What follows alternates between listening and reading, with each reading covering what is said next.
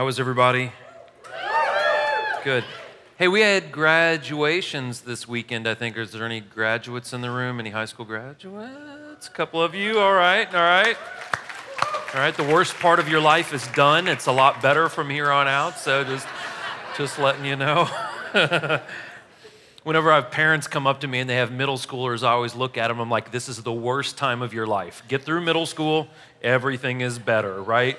You don't know who the heck you are in middle school, do you? So it's like, just get past those years and everything is just glorious after that. So, hey, real quick, I wanted to tell you something and just kind of thank you a little bit. Every year, I've for the last 4 or 5 years, I've gotten to go up to New England, and we work with 3 churches up there. And now I'll tell you about this in a second. We started picking up our 4th church, which is in Albany, New York. Met the pastor there, and just a great guy, great church, and they're really doing some neat stuff. But we've been doing that for years now, and I take a team with me typically, and we do leadership training for all their volunteers, and we give them a bunch of curriculum, and we help them out financially, all that kind of stuff. And this year I had to make it a really quick trip, and just went up for a couple of days, and I brought Kyle with me, and we still did some leadership stuff and met with all the pastors. But I just wanted to share something with you. First of all those churches have grown significantly. When I say significantly, the Northeast is a different world than the South. The 4 cities that we're working with are 4 of the top 5 least churched areas in the entire United States. And Burlington, Vermont ties with San Francisco for number 1. It's about 1% to 2% Christian in that area. So there's virtually no Christians to speak of in that area. So those churches, though, have grown, but growth in that part of the country is different than growth here.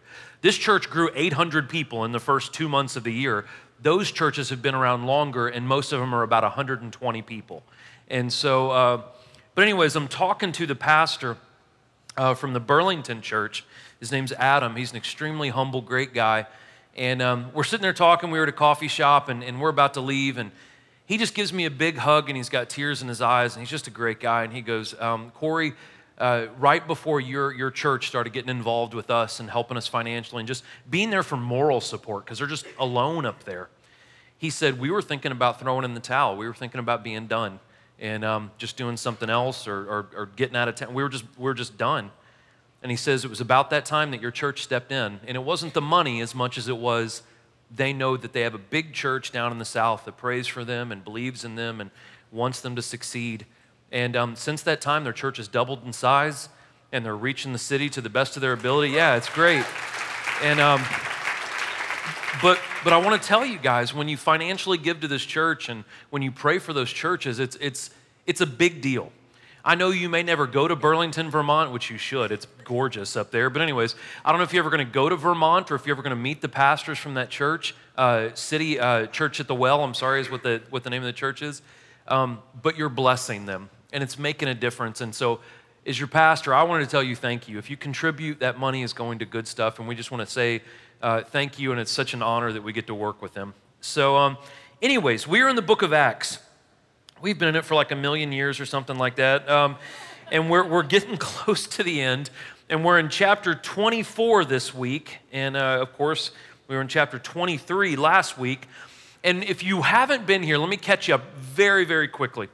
We've been following Paul. Paul has been all over the Mediterranean and modern-day Turkey and modern-day Greece for years and years and years, starting churches, teaching not just Jewish people, but non-Jewish people, which was a big deal, about Jesus Christ. Built a lot of churches, built a lot of communities around Christ, done a lot of awesome stuff. He gets back to Jerusalem after his 3rd trip and does not receive a very warm welcome. So not only do the Christians in Jerusalem, they're kind of cold to him and make him jump through some hoops, the non-believing Jews start a riot over Paul.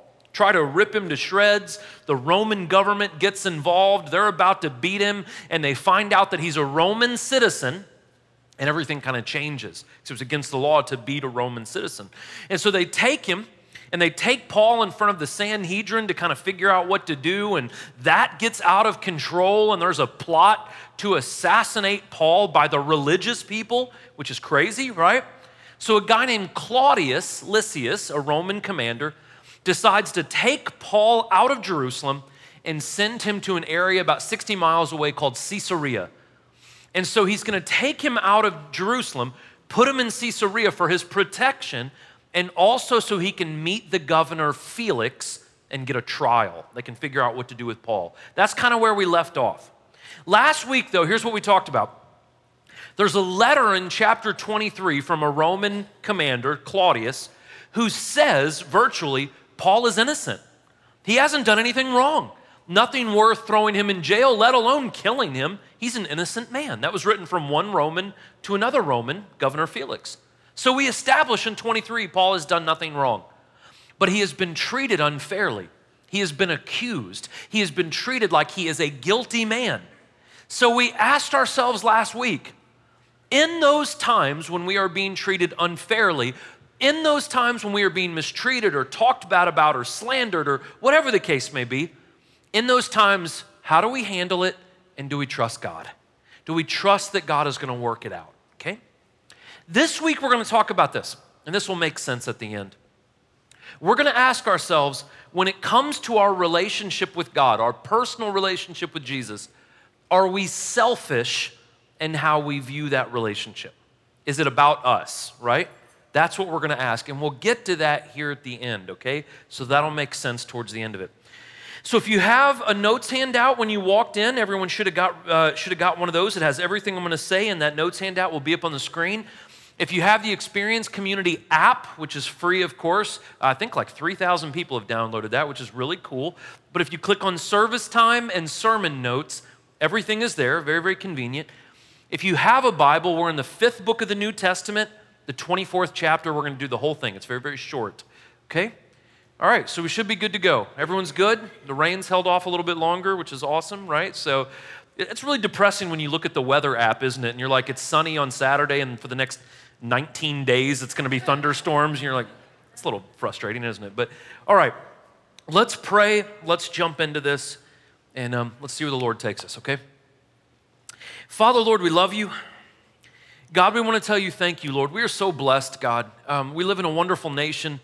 Lord, we have such wonderful freedoms, God, and we thank you for that, the ability to do what we're doing right now. Father, Lord, we pray that you bless our brothers and sisters up in New England that we work with. Pray, Lord God, that you bless all the churches in our great city, Lord, that are teaching the word, God. Pray, Lord, that you bless all the great nonprofits in our city. Pray, Father, that you open up our eyes and our ears and that we understand you better and that you encourage us today.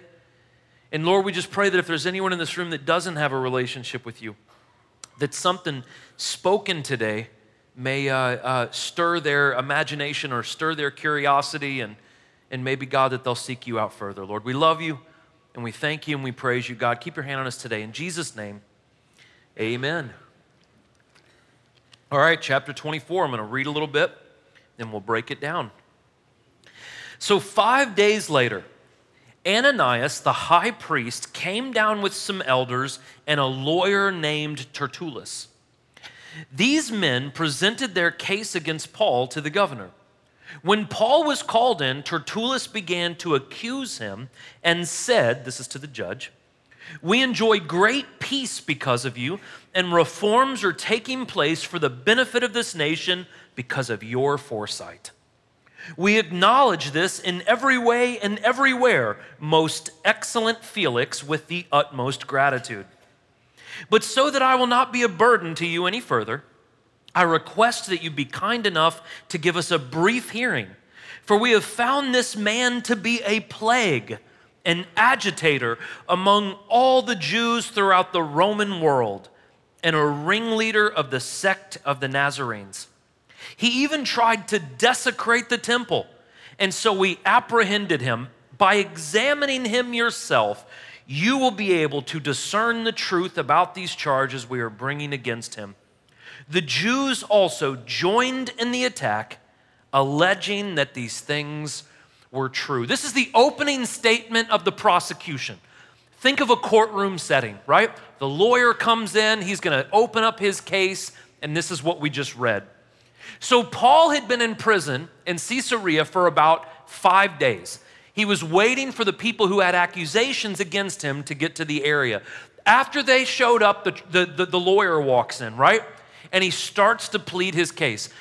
Now, the custom of that day, which is still kind of the custom of today when it comes to lawyers, is they come in, no offense if you're a lawyer in here, they praise the judge, and they promise to make the case very, very brief. Tertullus, we see him, he's really buttering Felix up, right? Oh, wonderful Felix, you've done all these wonderful things, and we don't want to take too much of your time, so let's quickly get through this trial, and we'll plead our case, and very much buttering this governor up. Now, here's what's interesting about that.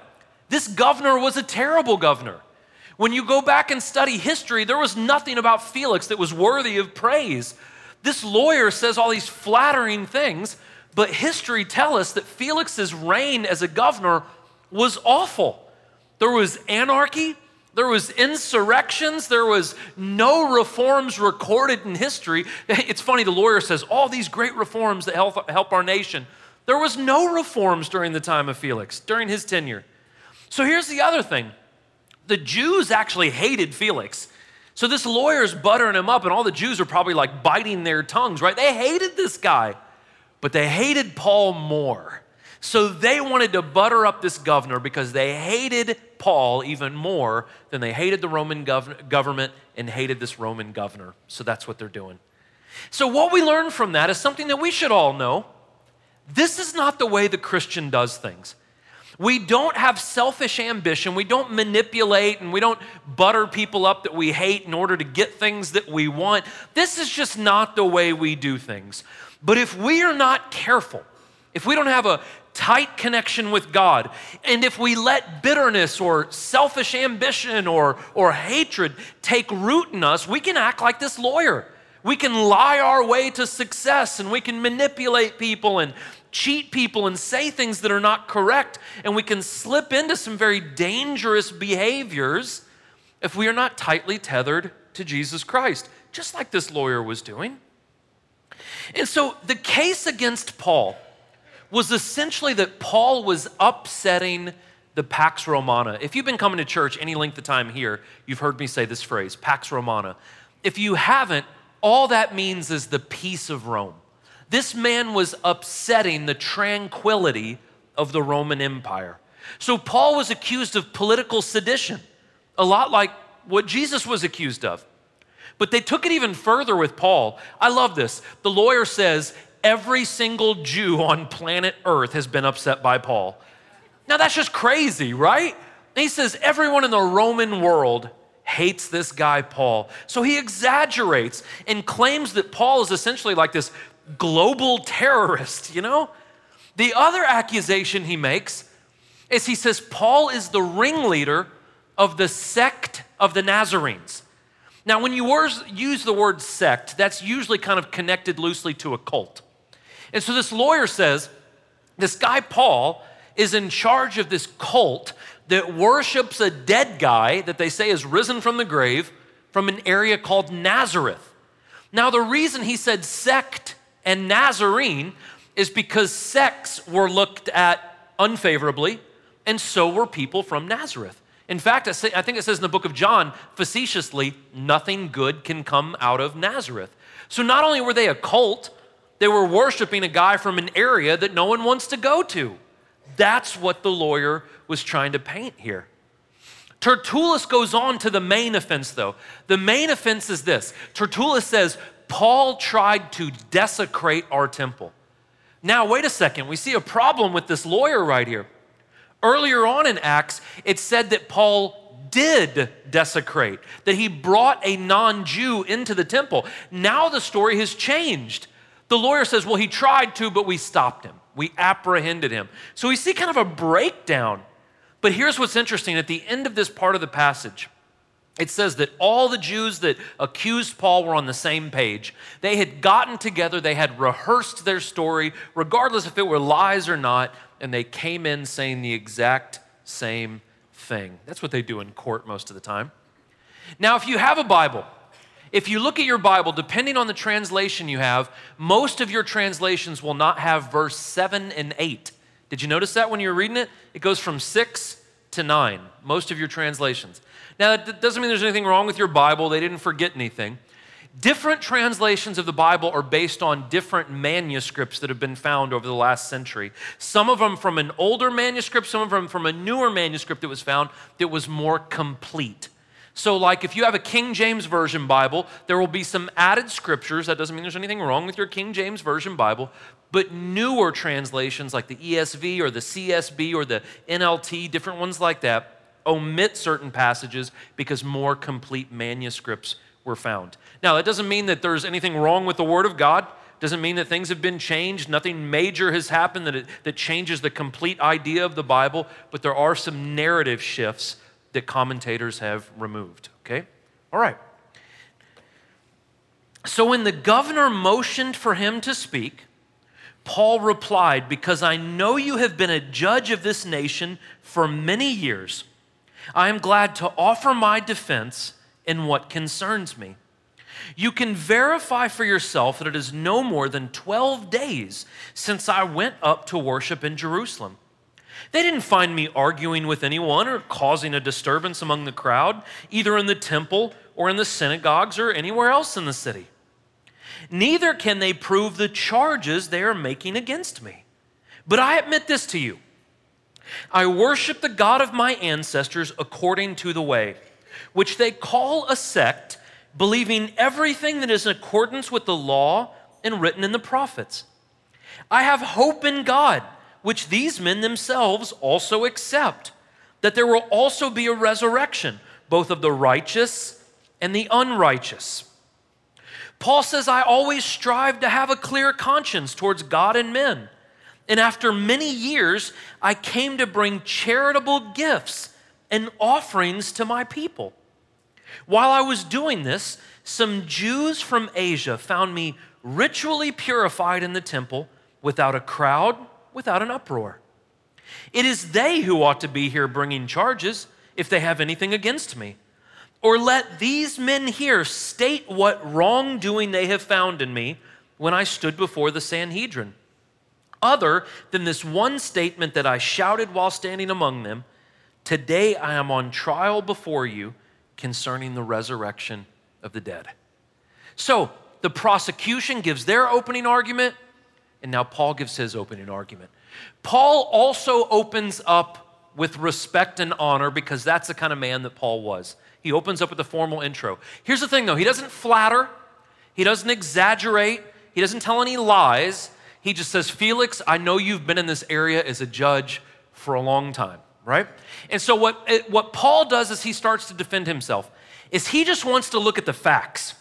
Let's look at the facts. And Paul says the accusations that these people are making don't line up with the timeline. Paul says it's only been 12 days since I've been in Israel, and they're accusing me of all these things. It doesn't add up. It doesn't make sense. So Paul doesn't lose his cool, right? He doesn't try to use a bunch of eloquent words. He just wants to point out to the governor that he has kept his nose clean. I haven't done anything wrong. In fact, Paul says, I didn't even come to Jerusalem to talk about Jesus. I came to Jerusalem to celebrate the festival of Pentecost. I came to Jerusalem to see my friends in the church here, but I haven't done anything wrong. Now, this is what this brings us to. It brings us to a biblical principle that Paul actually wrote in 1 Timothy, that we are to live above reproach. What that means is, if we live a life to where it makes it difficult to accuse us of wrongdoing, this is going to be groundbreaking, we're going to be accused of doing wrongdoing less. Let me give you an example. So if I happen to have insomnia one night, right? I'm driving my old car through the square or something because I got to get out of my house, and I see you stumbling out of Whiskey Dick's at 2 a.m, I'm going to assume that you're drunk. That's a bar. You can't walk straight. It's late at night. 1 + 1 = 2, right? I assume that you've had too much to drink. Now, if I approach you the next weekend and I'm like, hey, I was driving around one night because I had insomnia, saw you stumbling out of a bar, you okay? And you're like, oh, how dare you judge me? I dare to judge you because you placed yourself in a position to be judged. And so if you don't stumble out of a bar at 2 a.m, I probably won't assume that you have a drinking problem. You're living above reproach, right? So if I see you driving around, we're talking common sense today, if that's all right with everybody. So if you're driving around, you're a woman and you're driving around with like, I don't know, a guy that looks like a male model all the time in your car around town and you're married, I'm going to assume that you're not doing something right in your marriage. So I'm probably going to stop you and say, hey, can you tell me about the dude that's not your husband that's in your car? How dare you judge me, Corey? What is this judgmental church that I'm in? No. I care for you. I care about your marriage. And if you don't want me to be concerned, live in a way that doesn't give me concern. This is common sense. And this is what the Bible tells us. Live in a way that is above reproach. Live in a way that is clean, where our conscience is clean, and people, it's difficult for them to make accusations about us, okay? All right. So Paul also wanted to establish that he wasn't brought to trial for political reasons. It's already been established he didn't break any Roman laws. He didn't break any Jewish laws. Paul wanted to say, I am here for spiritual reasons. They have a problem with my theology. They have a problem with my religious beliefs. So Paul states what his religious beliefs are. He says, I worship the same God they do, but I worship God through Jesus Christ, the way. He also says, I believe in the Old Testament. Paul says, man, all the scripture that they hold on to about the prophets and the law, I'm down with that. I believe in the same thing. And then Paul says, just like a lot of these Pharisees that are accusing me, I believe in the resurrection. I believe one day we will have an afterlife. So he states his theology for the governor. And as he's stating his theology, he says, Governor, I have always worked very hard to have a clear conscience. So Paul switches from defense to kind of an offense. He's now sharing what Jesus Christ has done in his life. And he says, look, Governor, the whole reason I even came to Israel was to bring money for the poor. I collected money from these other churches to help out my Jewish brothers and sisters here who are struggling financially. So he starts witnessing about the great things that God has done through him. Now here's what's fascinating, guys. Paul is winning. He is winning this trial. And he kind of starts to put the nail in the coffin when he says, Governor, ask these men to state for me what I have done wrong, what laws I have broken. And then he starts talking more about his theological beliefs, about the resurrection. So the truth was winning. Paul was winning this conversation. Paul once again points to his theology and his belief. And he says, basically, this is the only thing they have against me, is we have some different spiritual beliefs. And so he says, I've been falsely accused by these people. All right? So the governor has heard both sides. Since Felix was well informed about the way, he adjourned the hearing, saying, when Lysias the commander comes down, I will decide your case. He ordered that the centurion keep Paul under guard, though he could have some freedom and not prevent any of his friends from meeting his needs. Several days later, when Felix came with his wife, Drusilla, who was Jewish, he sent for Paul and listened to him on the subject of faith in Christ Jesus. Now, as he spoke about righteousness, self-control, and the judgment to come, Felix became afraid and replied, leave for now, but when I have an opportunity, I'll call for you. At the same time, he was hoping that Paul would offer him money. So he sent for him quite often and conversed with him. After 2 years had passed, Porcius Festus succeeded Felix, and Felix wanted to do a favor for the Jews, so he left Paul in prison.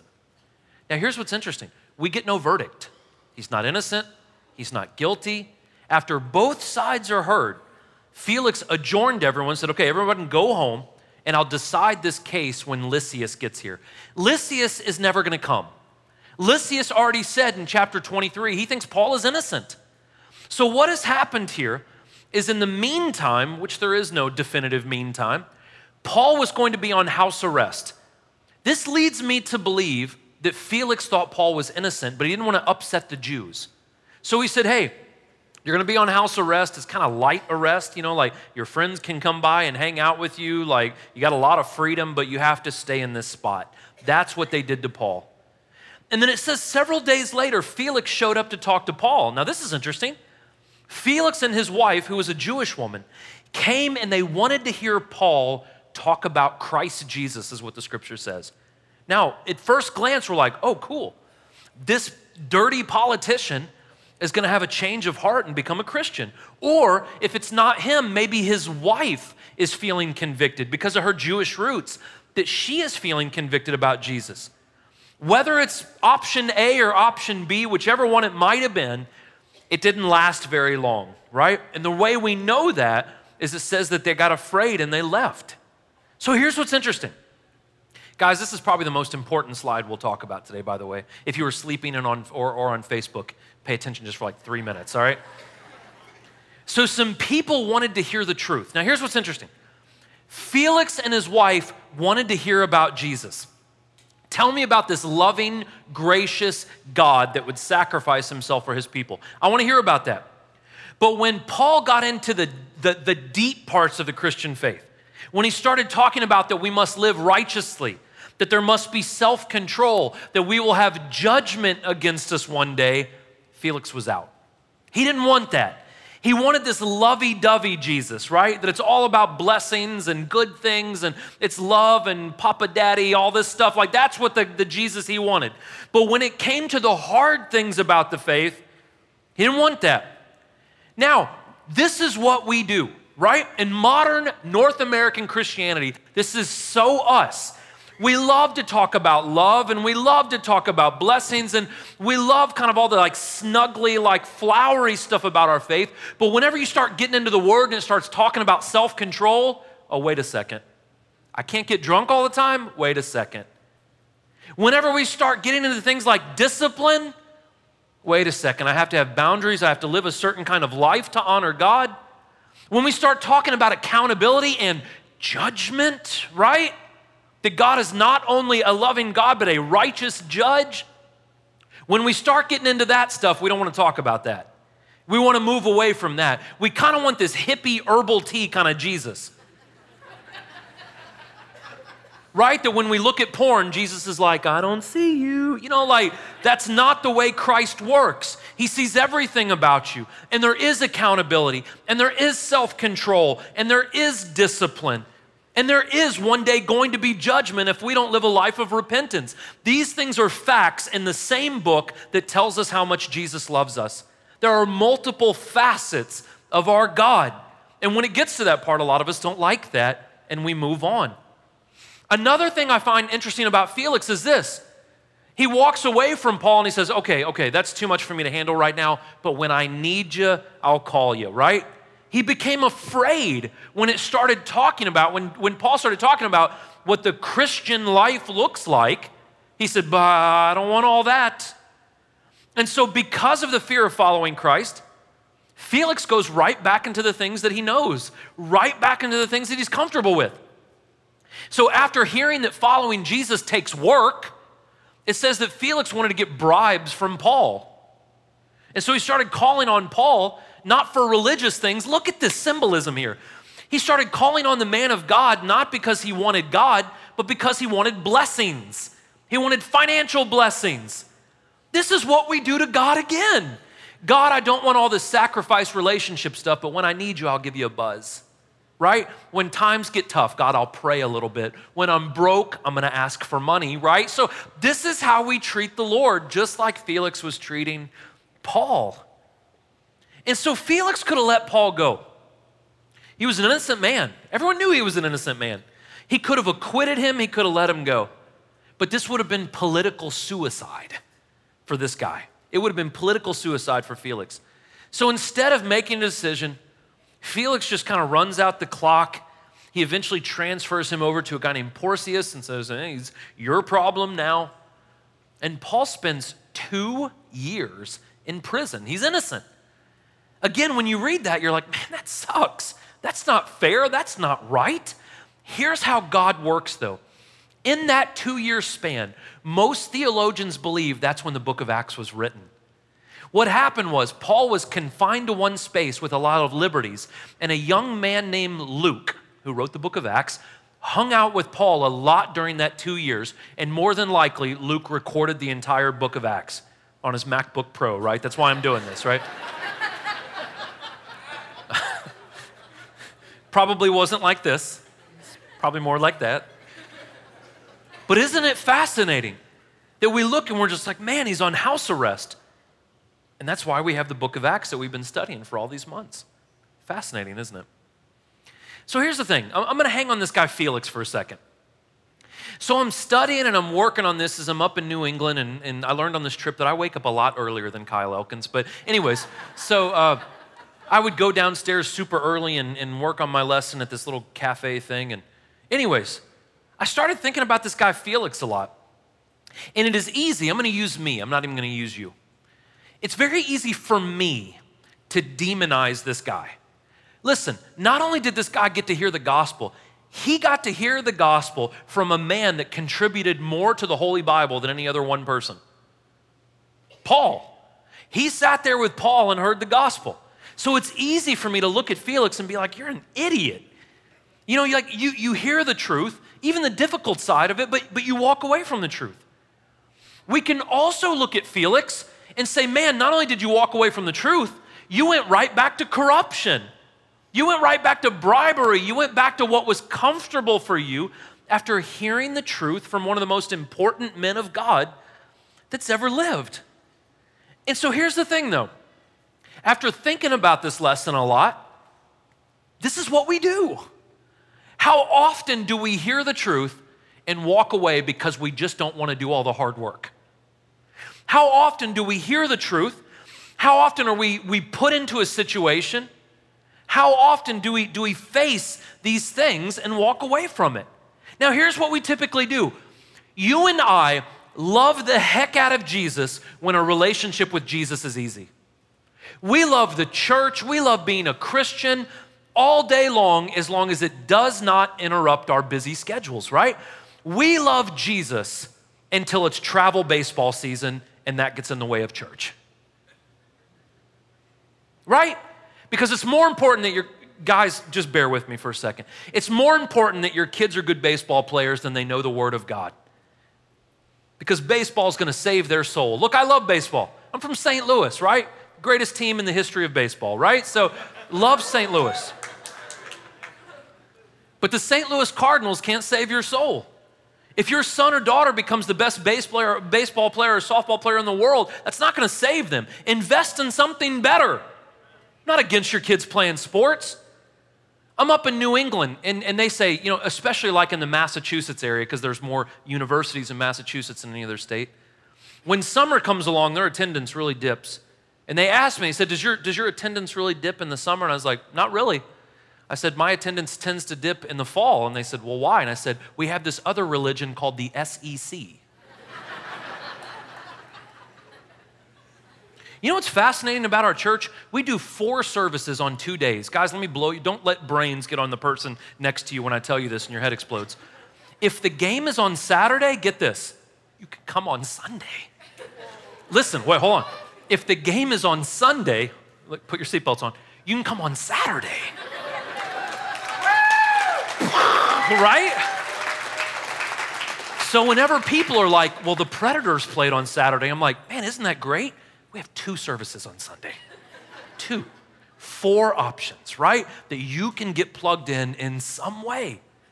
So whenever our schedule gets interrupted by our relationship with Jesus, whenever it's not easy, whenever we have to lay things down, whenever Christ calls us to make some sacrifices, we either manipulate the scripture. Well, does the Bible really say we have to go to church to be a Christian? Yes, in Hebrews it does. It says, do not forsake the assembling of yourselves together as many people are doing. That's what the Bible says. Well, does the scripture really say that I can't have sex with my boyfriend before marriage? We're married in the eyes of God. No, you're not. You're sinning, right? So you need to do the right thing and change your lifestyle to fit the Word of God. And so oftentimes we either manipulate the scripture or we just say, nope, I don't want to do this. It doesn't fit with me. It doesn't work for me. Maybe it works for you, but not for me. Because the truth is relative, right? That's facetious. So here's the thing, guys. I think we often manipulate, we often walk away or push away from these things because I don't think that we truly understand who our Father is. Listen, you may go through times of discipline, you may go through times of sacrifice, and you may be held accountable by me or by someone else, by God. Do you know the Bible says that God disciplines us because He loves us? Just like you discipline your kids because you want them to be better. Here is our problem when we get to the tough parts of the Word of God or the tough parts of our faith: accountability, sacrifice, discipline. We fail to understand that God does everything He does to us because He wants us to be better. Everything that happens to us in our life. Romans 8 says, even the bad things that we're the ones responsible for. That if we will be humble, if we will be repentant, God works out all things for the good of those that love Him. So in those times of hardship and sacrifice and discipline and accountability and even judgment, in those times when it's tough to live out our faith, it's not because God doesn't love you. God is the master artist, and the Bible alludes to us being clay in His hands. And sometimes the artist has to pound the clay. Sometimes he has to stretch the clay. Sometimes he has to heat it up and he has to make it malleable and he has to push it in his hands. He has to do all these things. And sometimes that hurts, but it's not because God hates you. It's because God wants to make you into a beautiful piece of art. God wants to make you into something greater than you are right now. And the only way, the Bible says, to refine pure gold is to put it through heat. To turn up the heat. And we often look at these times in our lives when we're going through hardships and sacrifices and discipline, and we look at those and we hate those days. But those days are so necessary because it's through the heat, it's through the stretching, it's through the pounding, it's through those times that we come out better on the other side. If your marriage is falling apart, you don't go find a couple that's been married for 3 months. Hey, tell me what to do. You go and find one of those old couples that have battle wounds from 35 years of marriage or 40 years of marriage, and they can tell you about the times when they almost got divorced, but they pushed through. That's the kind of couple you go to. They have wounds, they have scars, they have stories to tell. God has put them through the ringer, or maybe they have put themselves through the ringer, but because they love the Lord, God worked out those mistakes even for their benefit. And if we know that God loves us, we go through the fires of life, not shaking our fist at the Lord, but saying, God, what are you doing to me right now? In what way are you trying to make me better? And here's what God does through life. God puts us through these refining fires. He stretches us and molds us. Sometimes with clay, you even have to break it and build it back up. And God does that because one day He's going to come back, He's going to be finished with us, not in a bad way, but He's going to perfect us. And at that point when He perfects us, He's going to say, now that you're perfect, you can live with me because I'm perfect. Come on.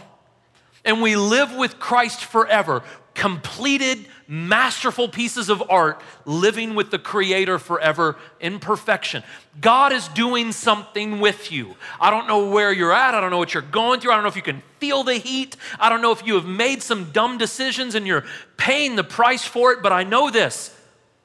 God works out all things for the benefit of those that love Him. Romans chapter 8. And if we will be humble, if we will look at the Creator and say, God, mold me, God will make you into something absolutely fabulous. And one day He will make you into something that is perfect, and you will get to live with Christ forever. Don't despise the days when you're going through the ringer. God is going to make you into something better. God's going to make you into something great. Sacrifice, discipline, self-control, hard work, accountability, those aren't bad things. Those make us into what God wants us to be. Would you bow your heads with me? Got a little Pentecostal with you guys there at the end. So, yeah.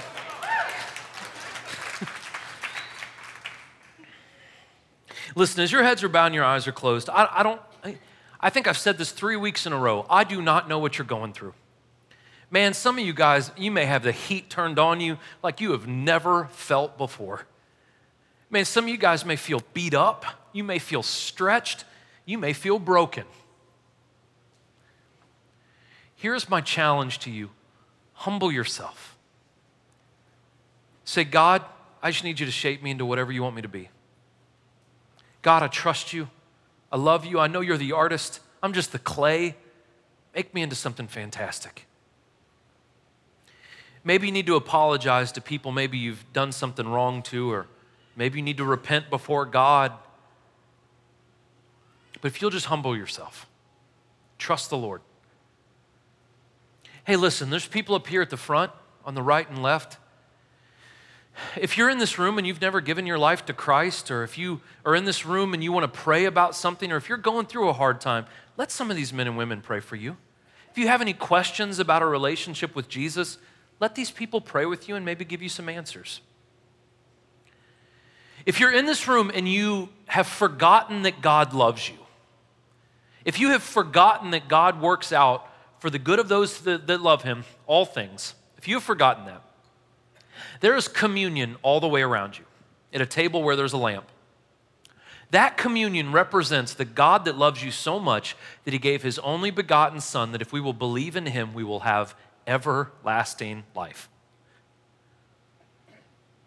I love you. I don't love you enough to give you my child. God loves us so much that he let his only Son be sacrificed for us. That's how much he loves you.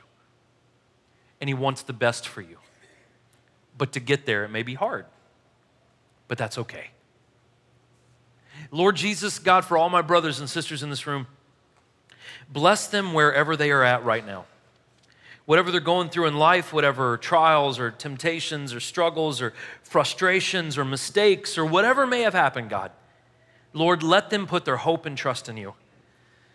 God, if there's anyone in this room that doesn't know who you are, if they don't have a relationship with you, Lord, I pray, God, that they would maybe come to the front and ask some questions or set up a meeting time with one of us, and that they would just be intrigued and reach out, God. Lord, we thank you for your Son that died on the cross. We thank you for his body and blood that was shed for us, Lord. We thank you for your word that instructs us and gives us encouragement and edification. And Lord, I pray blessings over everyone in this room. God, you are good, and we thank you for your goodness, Lord. In Jesus' name, amen. I love you guys so much. You're welcome to help yourself.